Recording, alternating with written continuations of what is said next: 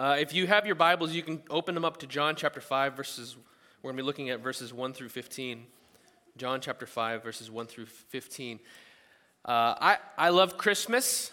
I don't always love the preparation for Christmas, but I really enjoy gifts. I like getting things. Do I have anyone else like getting stuff from other people for free?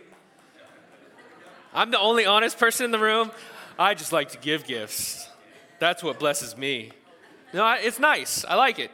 But one of the honest marks of maturity, right, is going from being excited about the gift to being excited and thankful about the giver.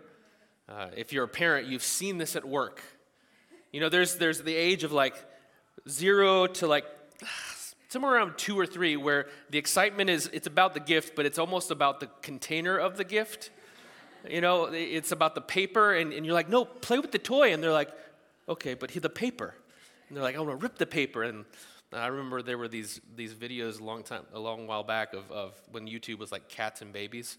And it was like babies where you would rip the paper and they'd laugh. Because that's their speed. But they loved the gift. And then you get to around 3 and they start to figure out, hey, this happened last year. And some awesome things happened. I got some cool stuff, and it's happening again. And they start to get excited about the gifts. And then you have this period of time where you're lovingly training your child to both be excited about the gift, but to not be a little bit of a jerk. You know, say thank you, look at the person in the eye, and they're like, thank you.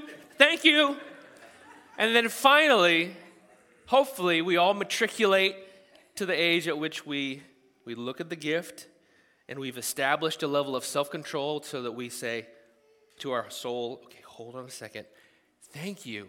And you excitedly open the gift, right?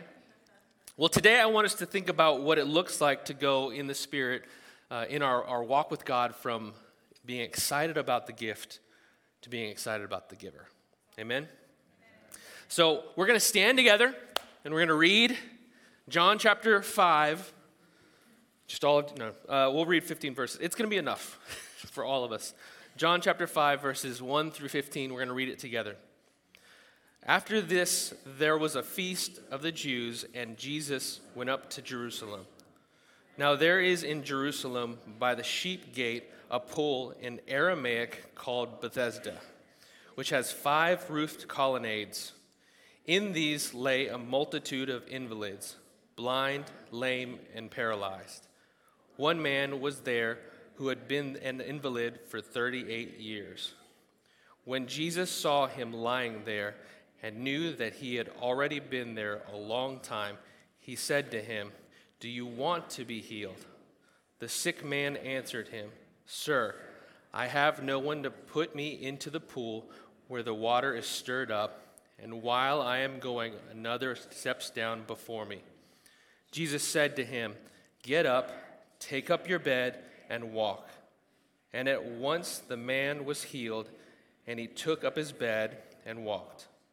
Now that day was the Sabbath. So the Jews said to the man who had been healed, It is a Sabbath, and it is not lawful for you to take up your bed." But he answered them, "The man who healed me, that man said to me, 'Take up your bed and walk.'" They asked him, "Who is the man who said to you, 'Take up your bed and walk'?" Now the man who had been healed did not know who it was, for Jesus had withdrawn, as there was a crowd in the place. Afterwards, Jesus found him in the temple and said to him, "See, you are well. Sin no more, that nothing worse may happen to you." The man went away and told the Jews that it was Jesus who healed him. This is the word of the Lord to us. Let's pray. Heavenly Father, we come to you with a number of things going on in our lives, some physical, some emotional, some spiritual issues, challenges, ailments, disabilities, difficulties. And like this disabled man, Lord, we are looking for a solution. And God, I pray that by your Spirit that we would see the provision in Jesus Christ. God, I pray that we would see not only the provision for meeting our varied spiritual or physical needs, God, but the provision of your Spirit, the provision of your Son, Jesus Christ, who takes away our sins. And God, I pray that we would not miss the forest for the trees. Open our eyes to see the glory of Jesus Christ.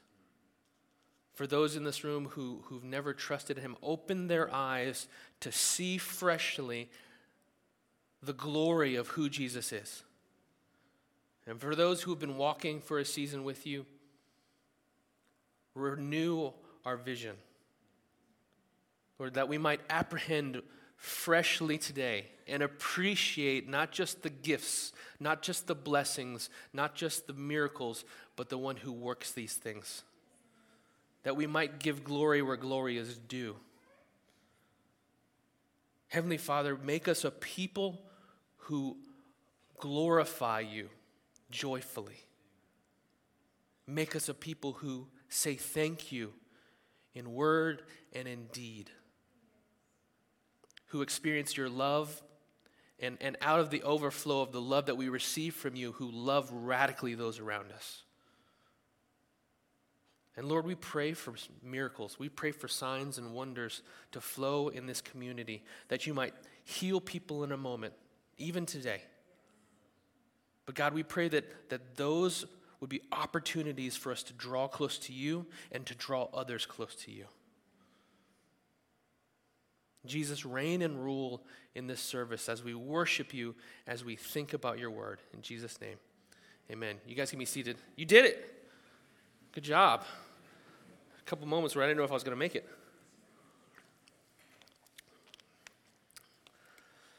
So Jesus has been ministering. If you're new with us, we've been going through the book of John, looking at the various miracles of Jesus, looking at the ministry that he performed. And at the beginning of John, there are a number of different miracles. John focuses on miracles, and then it kind of slows down and it kind of shifts gear. And so we looked last week at chapter 4. Jesus with this official son, he heals this official son. Prior to that, he had been in Samaria ministering.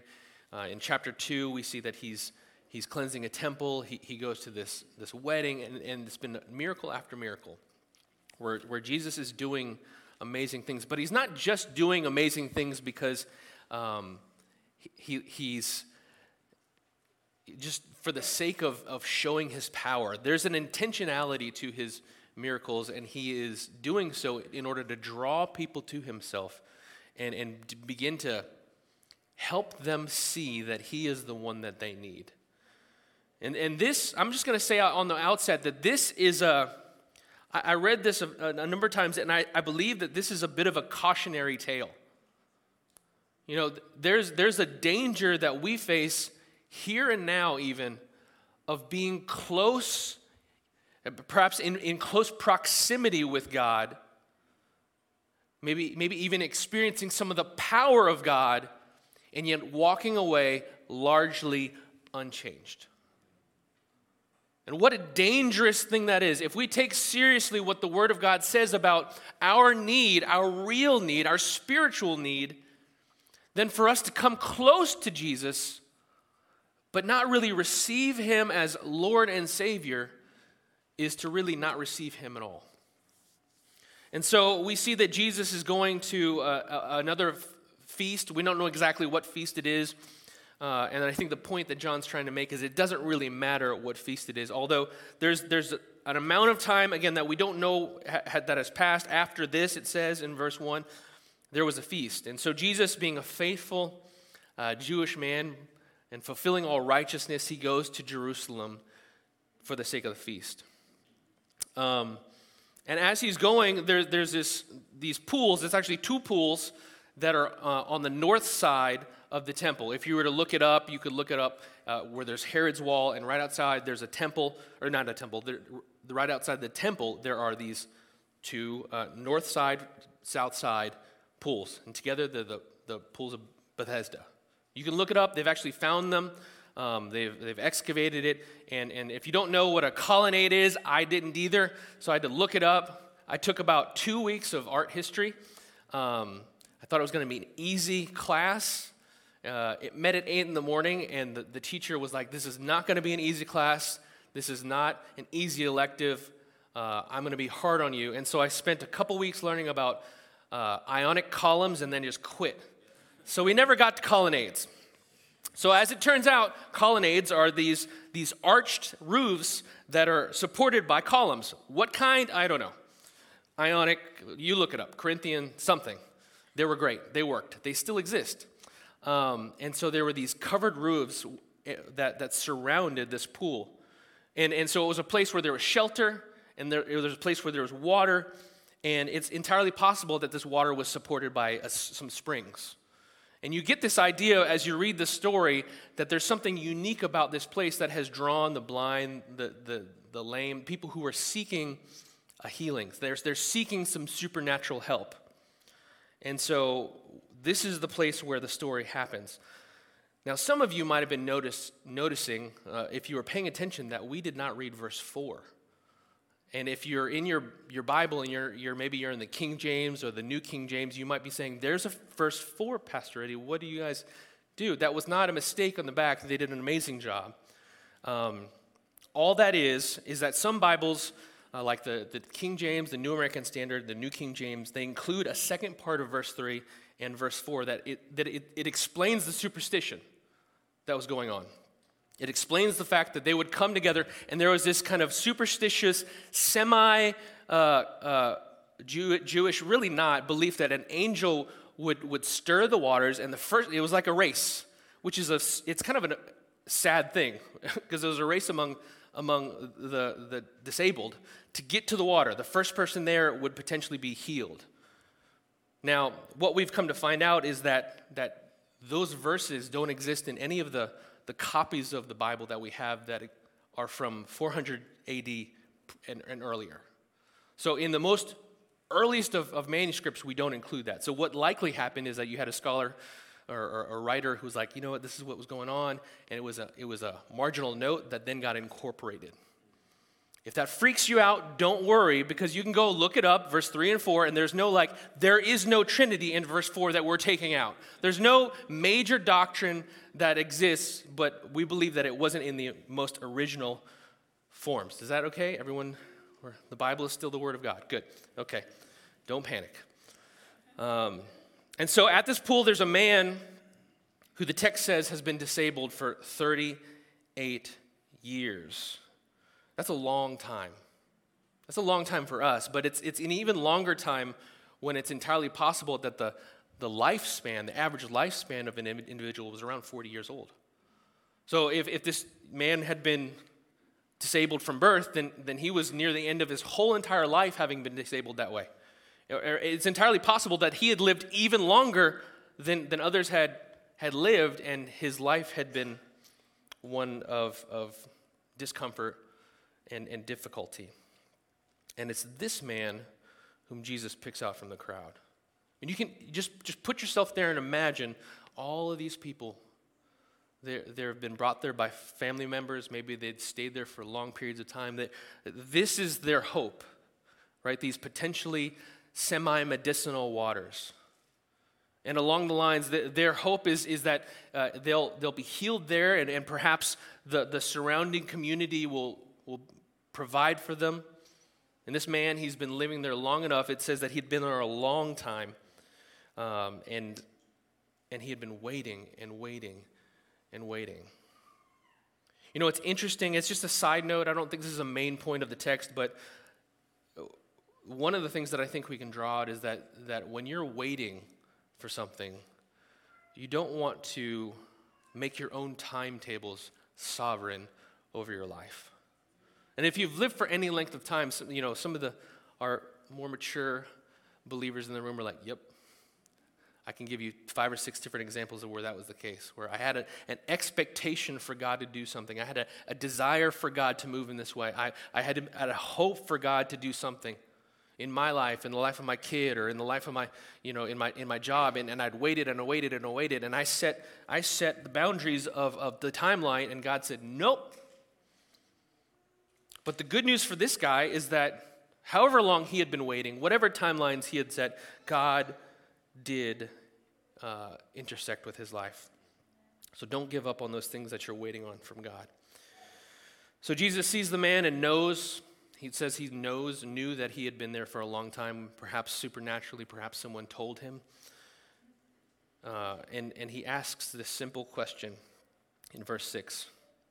It says that when Jesus saw him lying there and knew that he had already been there a long time, he said to him, "Do you want to be healed? Do you want to be healed?" Some of Jesus' most profound moments were introduced by just a simple question. Because the good news of the gospel is not complex. He doesn't have to come in and kind of lay out anything. He's not an engineer. It's just a simple question. What's on your heart? Do you want to be healed? It's an offer. It's not just a question. He's not asking because he's like, well, that's good. I'm taking the surveys. I'm going to be talking to some of the other disabled people, and depending upon how it turns out, we'll decide how to move forward. No, he's asking him because it's an implicit invitation. He's saying, do you want to be healed? I have the power to heal. I want you guys to listen to the way this guy responds because, again, his life and his response is a cautionary tale to us. Jesus asks, do you want to be healed? The sick man answers him, "Sir, I have no one to put me into the pool when the water's stirred up, and while I'm going, another steps down before me." So he begins to reflect back this superstition. He says, I can't even get down there. There's no one around. And you're beginning to ask yourself, where are his friends? Where his family? He's been waiting 38 years. He couldn't get someone to help him. If you begin to think about it, it's almost as if he's begun to settle into his circumstances. He's begun to settle into this kind of victimized mentality. Not to say he doesn't have a difficult life, not to say that he's not experiencing real pain, but he doesn't even say yes to Jesus. He just begins to list off the problems. He doesn't even see the potential. All he sees are the obstacles. He has what I would call a pessimistic posture. And doesn't this reflect, maybe it's just me, does this reflect your life sometimes? Maybe you've asked God, you've prayed, "God, please help me." You had one of those moments where your prayer was just, and it was somewhere between praying / just keeping yourself from not flipping out. And you're, "God, help me." Or you bump up against an obstacle. "God, help me in this moment. God, I need you." And at some point, our prayers turn from requests into grumbling. We stop asking God. We just start complaining to God with no expectation that he's going to address it. Just this is my life. This is my life. And it's this process where you're asking God, you're directing your pain to him, you're directing your challenges to him, to you to just begin to look at your problems. And it's almost as if you're talking to yourself with an expectation that God's maybe listening. That's the kind of posture that this guy seems to have. One where he's not even necessarily super aware of Jesus there. He's like, I don't even have someone. You know, the Israelites, I joke with my wife sometimes, talking about just the craziness of our own forgetfulness. The Israelites who had been enslaved in Egypt, they have this pretty miraculous experience, right? They have all these plagues that sweep through, and for the Egyptians, it's terrible. For the Israelites, it's amazing. It's awesome. They're saved. They're brought out into the wilderness to go into a promised land. But then they begin to complain. They begin to forget what God has done, and they begin to look at their obstacles around them and just listen to the way they begin to speak in Numbers chapter 11. Now the rabble that was among them, talking about the Israelites, had a strong craving. And the people of Israel also wept again and said, "Oh, that we had meat to eat. We remember the fish that we ate in Egypt that cost nothing." They were slaves. The cucumbers, the melons, the leeks, the onions, the garlic. I'm on board with the garlic. I'd probably complain about that too. but now our strength is dried up, and there's nothing here but this manna to look at. God had provided manna. You know, you want to look at them and say, that's a miracle. But their proximity to it, their casualness with it, they had begun to forget the fact that God was at work. Isn't that our lives so often? God, we know that you saved us from back-breaking slavery, that you drew us out of a dismal life, but man, the onions. Man. And I want you to think about that disposition, because it's only when you look at that you can see how merciful Jesus is. So it says, he says, "Sir, I have no one to put me into the water." And when it's stirred up, and while I'm going down, I'm trying to get down, but another one steps in front of me. 38 years, over and over and over. I don't know about you, but like, there's certain things that I see happen in parenting that I'm like, nope. And not like judging others. I just remember the types of things that I was allowed to do and not allowed to do. And then I see, you know, even my generation parenting kids, and there are things that kids will do, and you're like, that would not have flown. And I'm putting it delicately, like there's just a part of your brain that's just like, because you almost feel the consequence on their behalf in the moment. You're like, no. I probably need some emotional healing. But that's kind of how I feel when this guy's talking to Jesus. Like, he's talking to, like, Colossians 1, the firstborn from the dead, the one who's over the church. He's the image of the invisible God. Just a universal, colossal. In the beginning was the Word was with God, the Word was God. And this guy's complaining. And you're kind of like, I wouldn't do that, buddy. And Jesus says to him, get up, take up your bed, and walk. You know what he doesn't say? Stop complaining. Get your head on straight. Clean up, put on a nice shirt, and then we'll talk. Now, Jesus is willing to get into his business. Jesus chose this guy.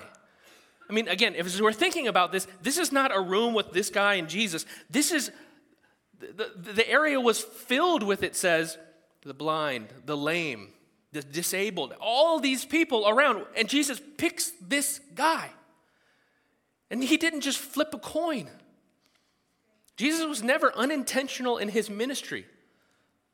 He chose this man. And this man shows just a significant flippancy and casualness. And Jesus, he engages with us. Family, never confuse God's willingness to get into your life for his approval of the things in your life. We live in a culture that's, and I'm in it too. I swim in the water, I drink, I breathe the air. But we live in a culture that is heavy on just how approachable Jesus is, and he is. But I so appreciate what we were singing about that. We worship hallelujah. Holy. God is holy. That means he's not like us. And there's a level, this is why we stand to read the word, because there's a level of honor and respect that's due to him. And yet, he is so merciful. He says, get up, take your bed and walk. And in Jesus' command is the power for him to obey. And so the man picks up his mat and walks. And then we get the transitional dun dun dun. Second part of verse 9 says, now that day was the Sabbath. And you almost hear John pausing just to say, it's going to get bad. You know, just gets ominous. So the Jews said to the man who had not been healed, it is the Sabbath, and it is not lawful for you to take up your bed. Right? He encounters some Jewish religious leaders who inform him that he is breaking the law. So what should we think about this moment? I mean, if you're paying attention, And you really want to ask that question. What do we make of that? Are these Jewish leaders right? Right? Have they read the Bible or the Old Testament, and are they pointing out something? Is Jesus calling this guy to disobedience to the law? Right? Has Jesus just told this guy to do something he's not supposed to do? And of course, the answer is no. Had this man carried mats as a living, I don't know what kind of living that would be. If it was like Bill's mats, we carry them. You pay us, we carry it.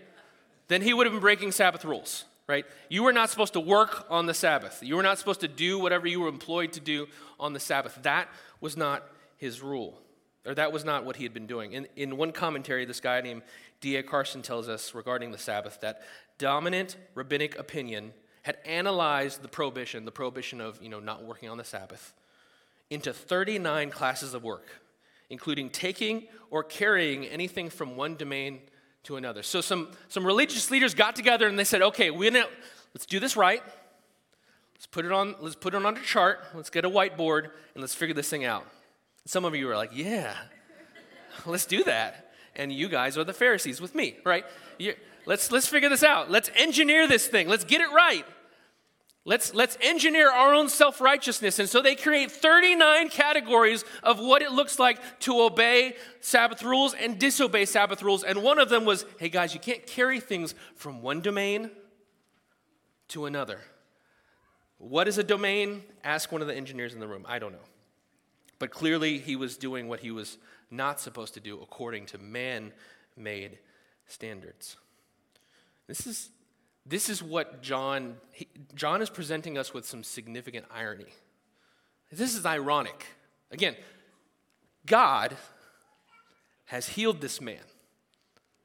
God, who gave us the Sabbath law, has told this man, go pick up your mat and go. And these humans were like, wait a second, God, he's breaking the rules. Like, that's ironic. And it's scary because we can find ourselves in similar situations where we begin to kind of create some sort of standard. I mean, that's what we love to do. We love to create a standard. Now, it might not be this standard, but it might be this standard. I'm not as bad as Bill at work. And we create a standard, and we live by that standard, which has nothing to do with what God calls us to do. Anyhow, they're staring at a miracle, but they can't see beyond their own self-righteousness. So no, Jesus is not commanding the man to disobey God. Nevertheless, the man replies. Again, think about the way the man responds because, again, as I said before, it's a cautionary tale. He answers them. He says, the man who healed me, that man said to me, take up your bed and walk. Now, this is not, you could read this and say, oh, he's testifying to the Lord Jesus Christ. No. Chapter 9 talks about a man who gets healed and he testifies to Jesus. He's blind. Jesus says, in fact, this man did nothing wrong. But he was blind in order that the glory of God might be shown.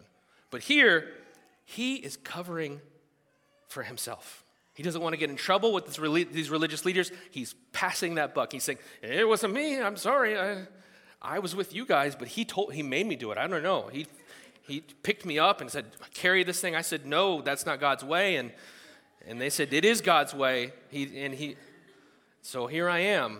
I don't know. I'm just a pawn in this whole thing. And I remember how I talked about him being a victim in that moment. In this moment, nothing has changed. The way that he's relating to the world has not changed.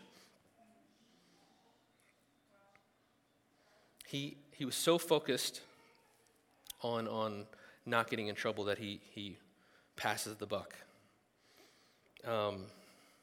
He misses the point. Now, what's funny is he doesn't even know who Jesus is. Right? I'm not sure how that happens. Again, you get healed from 38 years in a moment, and you don't even get the guy's name. And we chuckle. We're like, that's silly guy. But we do it all the time. I remember when I was a kid, I lived in Dale City. That's not super pertinent, but here we are. And we'd all hang out, and there were kids in the neighborhood. There was a blacktop. And there was one kid in the neighborhood who, his dad worked for Lego. And not like worked for Lego like I don't know, did boring things at Lego, but like he had Legos. Like he was the Lego hookup. And I remember, and this wasn't where it was like Lego, what's the latest movie, and now you can build life-size versions, and I have a working Lego X-Wing. That's not, it was like you've got like 5 blocks, they're all really small, don't step on them, but they're really cool. And I remember that I had been hanging out with this kid, and he was kind of annoying, but I was trying to be nice. And then his dad gave me, I remember the box, it was a Lego Technics, which was like brand new. Again, now we're like Technics, Schmecknics, I've got ones that shoot lasers and whatever, but it had gears, and it was a motorcycle. And so you could turn the wheel, and it had little pistons that would go. Really cool. One of the neatest things that I'd ever gotten. And so this guy was now my best friend. I mean, we were just so close. We had so much in common. And we laugh, but I look back at that time and I'm ashamed because I treated this kid like a means to an end. And what I wanted was Lego Dad. I wanted Lego Dad. And sometimes we want Lego Dad Christianity. And like this guy, we're like, okay, Jesus, just fix my issue. Just please. It's amazing how spiritual we can get in those circumstances. And then God tests us, and he fixes the circumstance. And all of a sudden, man, it's really hard to get to church. Ugh, I got a lot of things going on. I got work is hard. The kids, they don't want to go. And I don't need to pray today. I'm not going to read my Bible. I read my Bible, and all of a sudden, what was so necessary in our life, what was so life-giving, is now something we just give up. And it's not because those things stopped being life-giving. It's because we were seeking Lego Dad Christianity. We wanted the gift and not the giver. That is why this guy did not care who Jesus was. He got what he wanted. But again, Jesus is gracious. It says in verse 14, afterwards, Jesus found him in the temple. Jesus found him. Don't fool yourself, family. If you're seeking Jesus, he's been seeking you. Hear me. If you're in this room and you're like, I'm curious about God. I want to find out about God. I'm a seeker. Understand that God has been seeking you. The fact that you're in this room is evidence that God has been seeking you. It says that afterwards, Jesus found him in the temple. And he had this corollary conversation. See, you are well. Sin no more, that nothing worse may happen to you. Oh, okay, Jesus. This is a different situation, and what this tells us is a couple things. One, unlike in chapter 9, if you want to go, you can read chapter 9 later, where Jesus heals another person who's disabled. It's entirely likely that this guy had sinned and as a result was disabled. We're not sure if it was a continual thing, but he goes and he says, sin no more. In other words, you've been sinning, you've been persisting in this thing. And it's entirely possible that might even be, now this is some speculation, but that might be the reason he picked this man among the group of the people at the pool of Bethesda. Perhaps that's the reason, because he wanted to address the man's sin. But we know that Jesus tells him, sin no more, that nothing worse may happen. How many of you know that if we persist in sin, something worse will happen?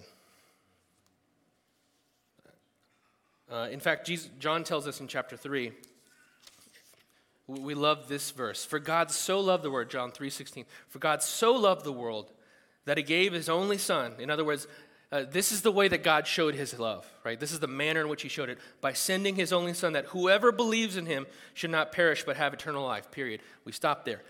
There's more. For God did not send his son into the world to condemn the world, but in order that the world might be saved through him. verse 18. Whoever believes in him is not condemned, but whoever does not believe is condemned already because he has not believed in the name of the only Son of God. So you believe in Jesus, you get what? Eternal life. But there's an alternative.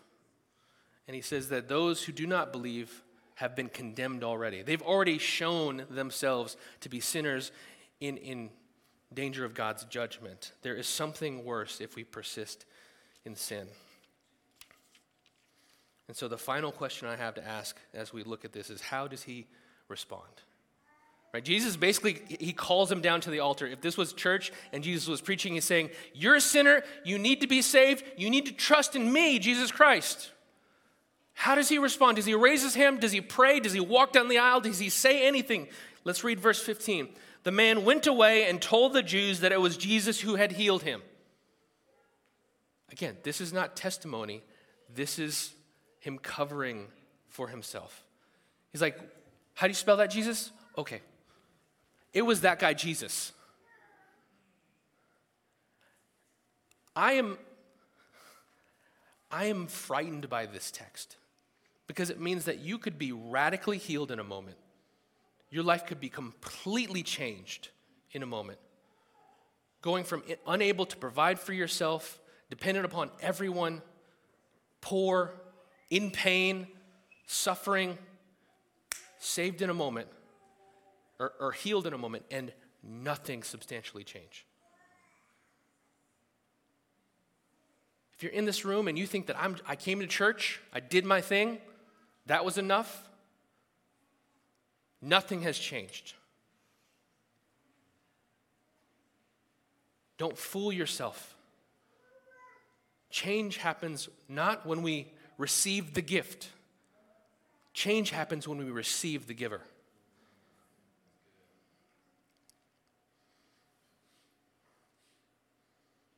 See, Jesus had given this man a sign, and the sign was his healing. It wasn't just a miracle. Jesus wasn't just doing this for that reason.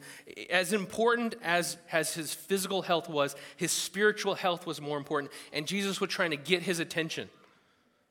And John, through Jesus, is trying to get our attention. The danger for us today is that we could be blessed by God and miss the whole point. You could come to church every single day. You could talk to me. You could serve on the usher team. You could be one of the most nice people that we have in our church and go straight to hell.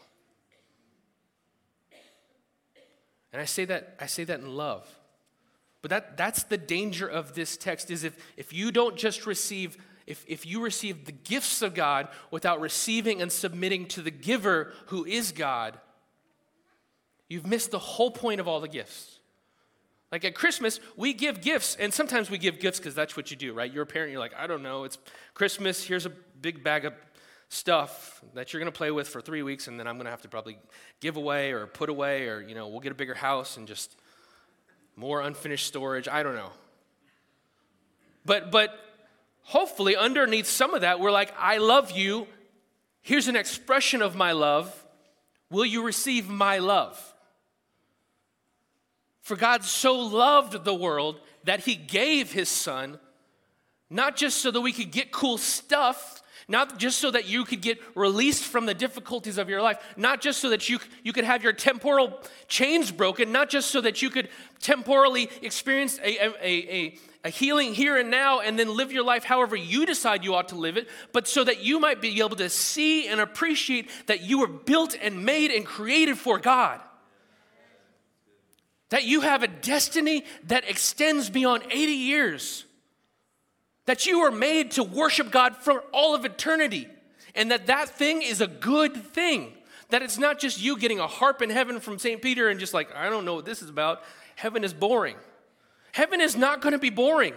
It's going to be awesome. It's going to be busy. It's going to be real. It's going to be dynamic. It's going to be colorful. When God recreates everything, it's going to be compelling. Paul says it in one of his letters. He talks about, I think it's 2 Corinthians. I'm off my notes, so here we go.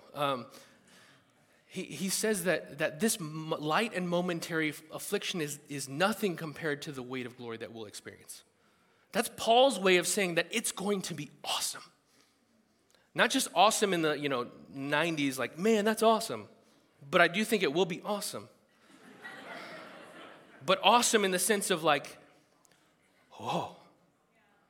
Of you ever have those dreams where you're falling and then you wake up and you just have this moment of panic because you just experienced, or you for me it's heights. You see heights and you're like, your palms are sweaty and you realize you're a small, insignificant nothing that can't stop gravity. Right? It's going to be awesome. Be in the presence of God. And if we don't get it now, we won't get it at all. John tells us, and I'm going to read it again. John tells us in chapter 20 as we finish up. Now Jesus did many other signs in the presence of the disciples, which are not written in this book. But these are written so that you may believe that Jesus is the Christ.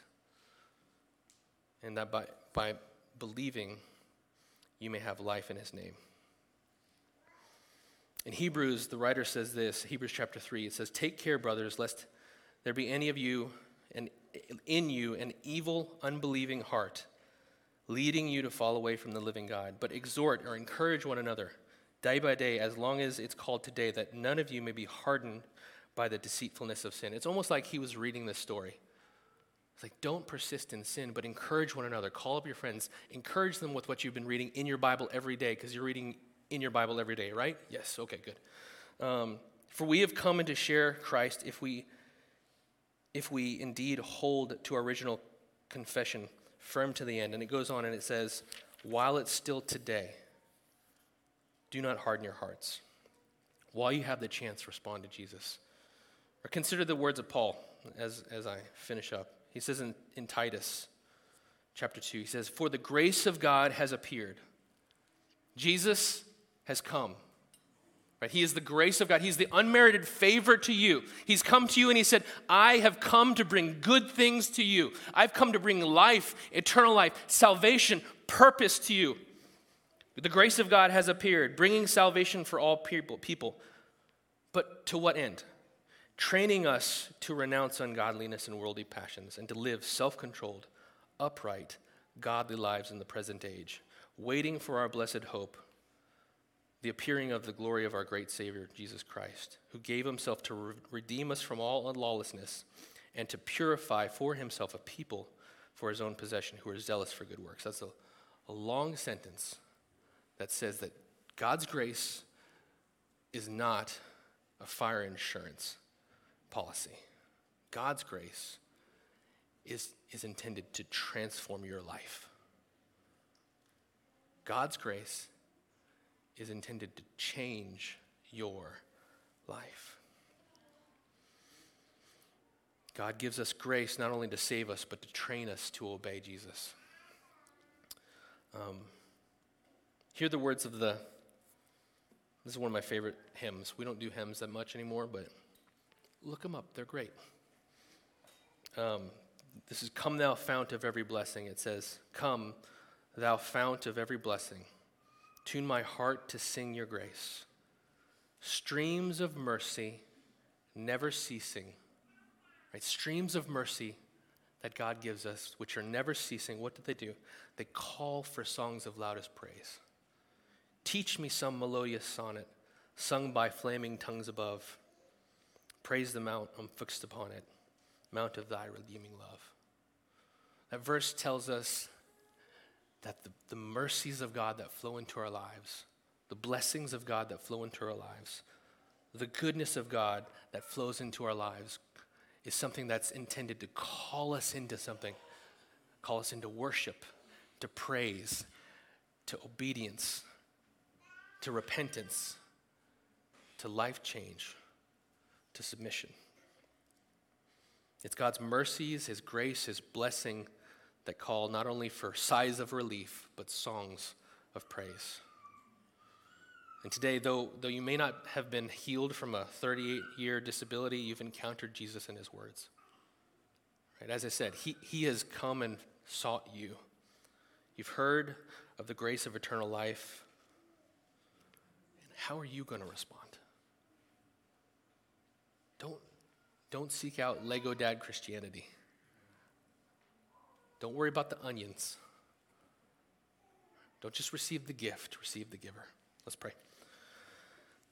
Heavenly Father, I pray that we would receive you, not just the good things that you give. God, I'm thankful for the good things you give. God, we thank you that every good and perfect gift, as your word says in James, comes from above, from the Father of lights, in whom there's no shadow or change. God, you are a good God who loves to give good gifts. Thank you. And God, I pray that we would receive the greatest gift you've given us, Jesus Christ, our Lord, our Savior. That we would not settle for lesser gifts. If you're in this room today and you need to trust Jesus for the first time, you need to believe in Jesus, you need to go from just seeking out gifts to seeking out the giver, I want you to raise your hand. I want you to respond differently than this man responded.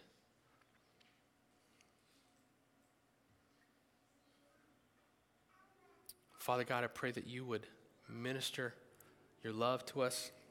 God, I thank you that you do love us. I thank you that you are so faithful and merciful to us. I pray that you would help us to live in light of that, to follow Jesus, to receive your blessings as opportunities to come to you. Pray these things in Jesus' name. Amen. I love you, family.